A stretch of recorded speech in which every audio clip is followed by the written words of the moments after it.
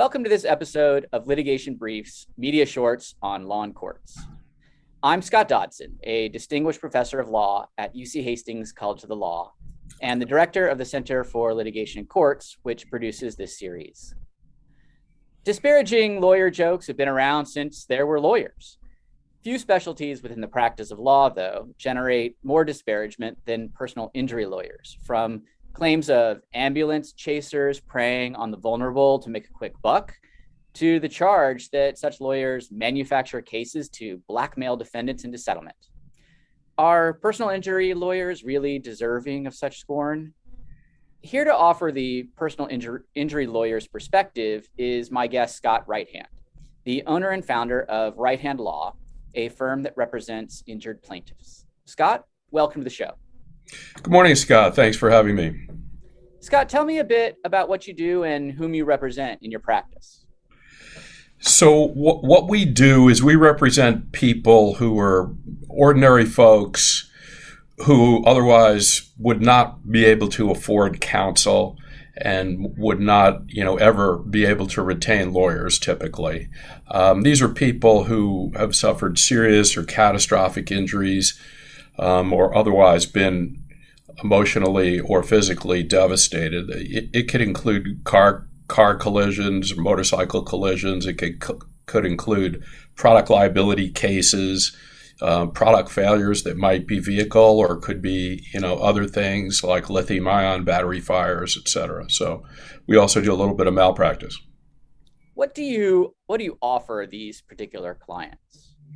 So the wonderful thing about this business is, and I guess the wonderful thing about our judicial system, is it gives people who feel that they've been wronged a forum within which to vent their ideas and their criticisms and right their wrongs. And so what we offer them is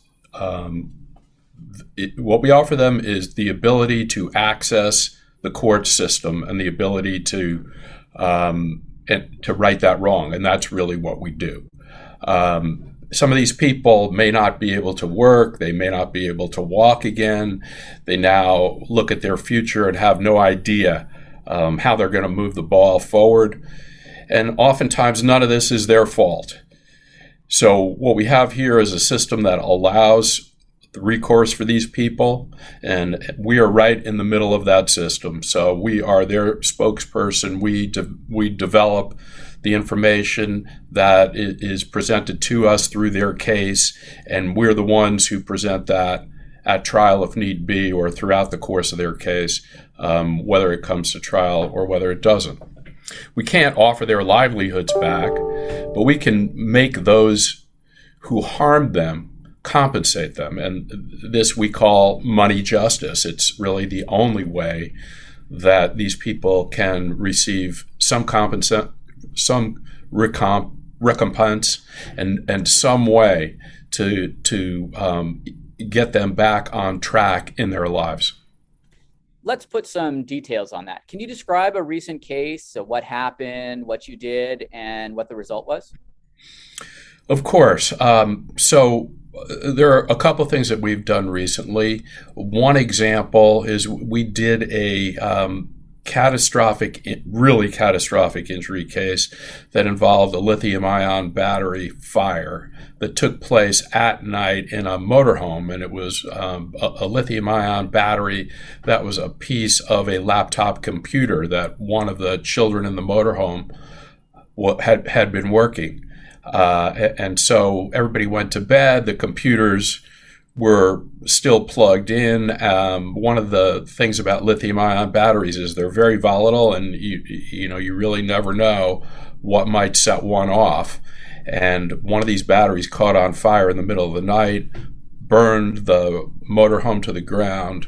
2 people died in that fire of the 4 that were there. One of the children was seriously burned, and we were able to, obviously we couldn't bring the lives back of those people that died, but we were able to make to allow life to go on for the woman who survived it and her 2-year-old who was badly burned.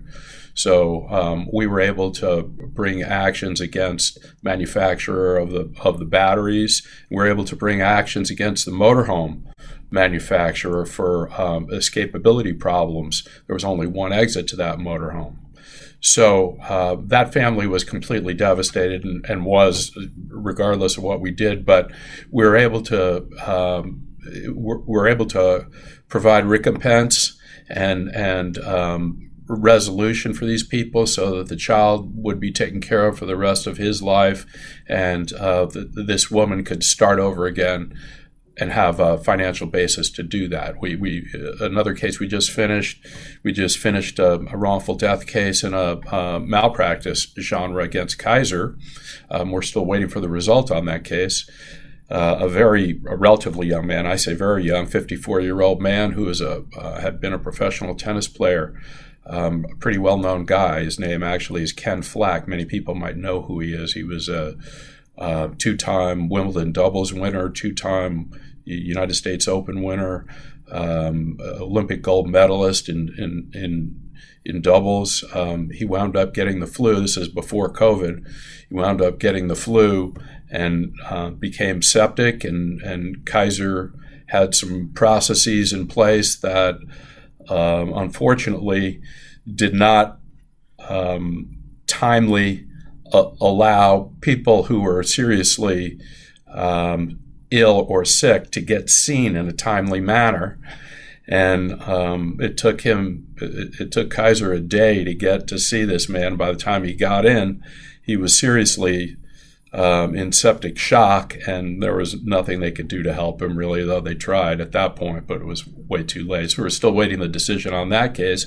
Hopefully we're going to provide a little justice to the widow. So we'll see. How do you find these clients? Do you really chase ambulances? Do you hang out at hospitals? Do you stop on the highway to hand out your card at the scene of an accident? Well, of course, you know the answer to that, Scott. It's that's not what I do. And this is, having been in this business more than 40 years, there's no need for me to do any of that. You're not going to see my picture on the back of some bus, although you do see pictures of personal injury lawyers on the back of buses, and you see their pictures on them and their ads, everywhere and anywhere, on every billboard and all that. So, lawyer advertising, to me, it's not something that I need to do, and it's not something largely that I do. The biggest advertisement I have is my website, which just essentially tells people what I do. Most of my cases come from lawyers who don't do what I do, who've known me over the years, who know the good work that I do, or from the clients that I've worked with who refer other clients or other potential injury clients that they talk to me. That's really where my cases come from. Who pays for your services? Do the clients pay, and how do they pay? So everything that we do is contingent fee work. What that means is that we don't get paid unless or until we resolve the case. So we either do good work and get paid, or the case fails and we don't get paid, but neither does the client. But whether or not one of the great things about this, one of the things I love about the business, is that we don't have to send bills out every, day, week, month. We don't have to go after the clients who, can't afford to pay us to pay lawyers' fees bills. So none of that happens. We either do the work and we get paid for it, and we get paid very well, or it doesn't work out.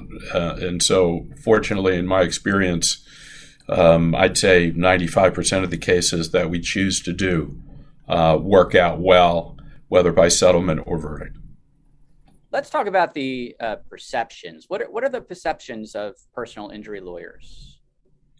Well, I've lived with this for so many years. It was really the first thing that was the biggest barrier for me to get into this area, because it's hard when you tell people what you do and the first thing they say is, "Oh, you chase ambulances," or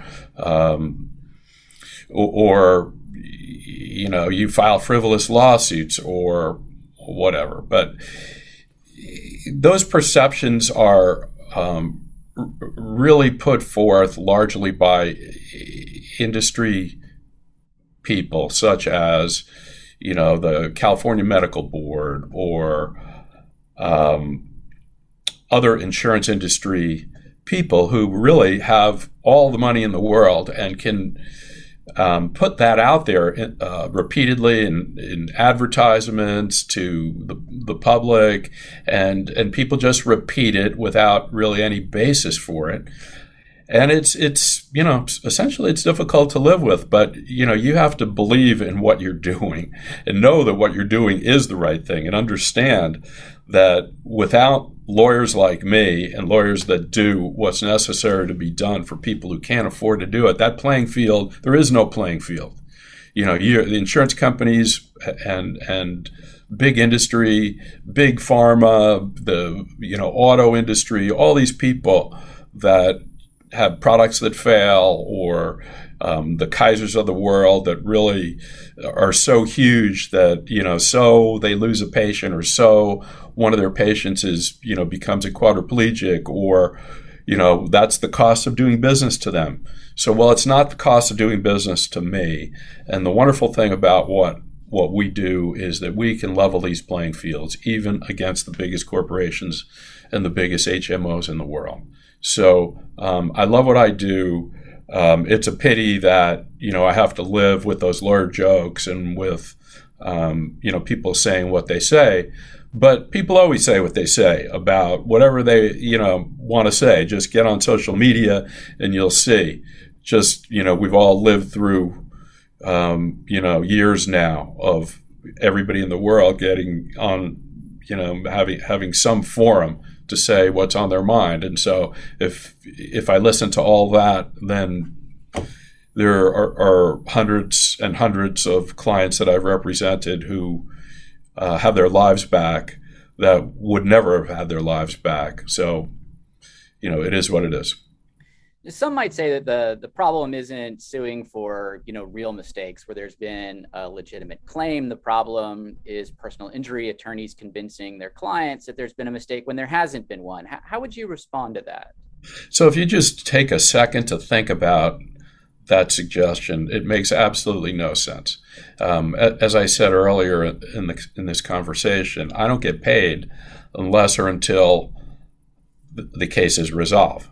And if I am working with cases that have no merit and have no value, then my client's not going to get paid. I'm not going to get paid. It costs a lot of money to do these cases. You have to retain experts. You have to pay for depositions.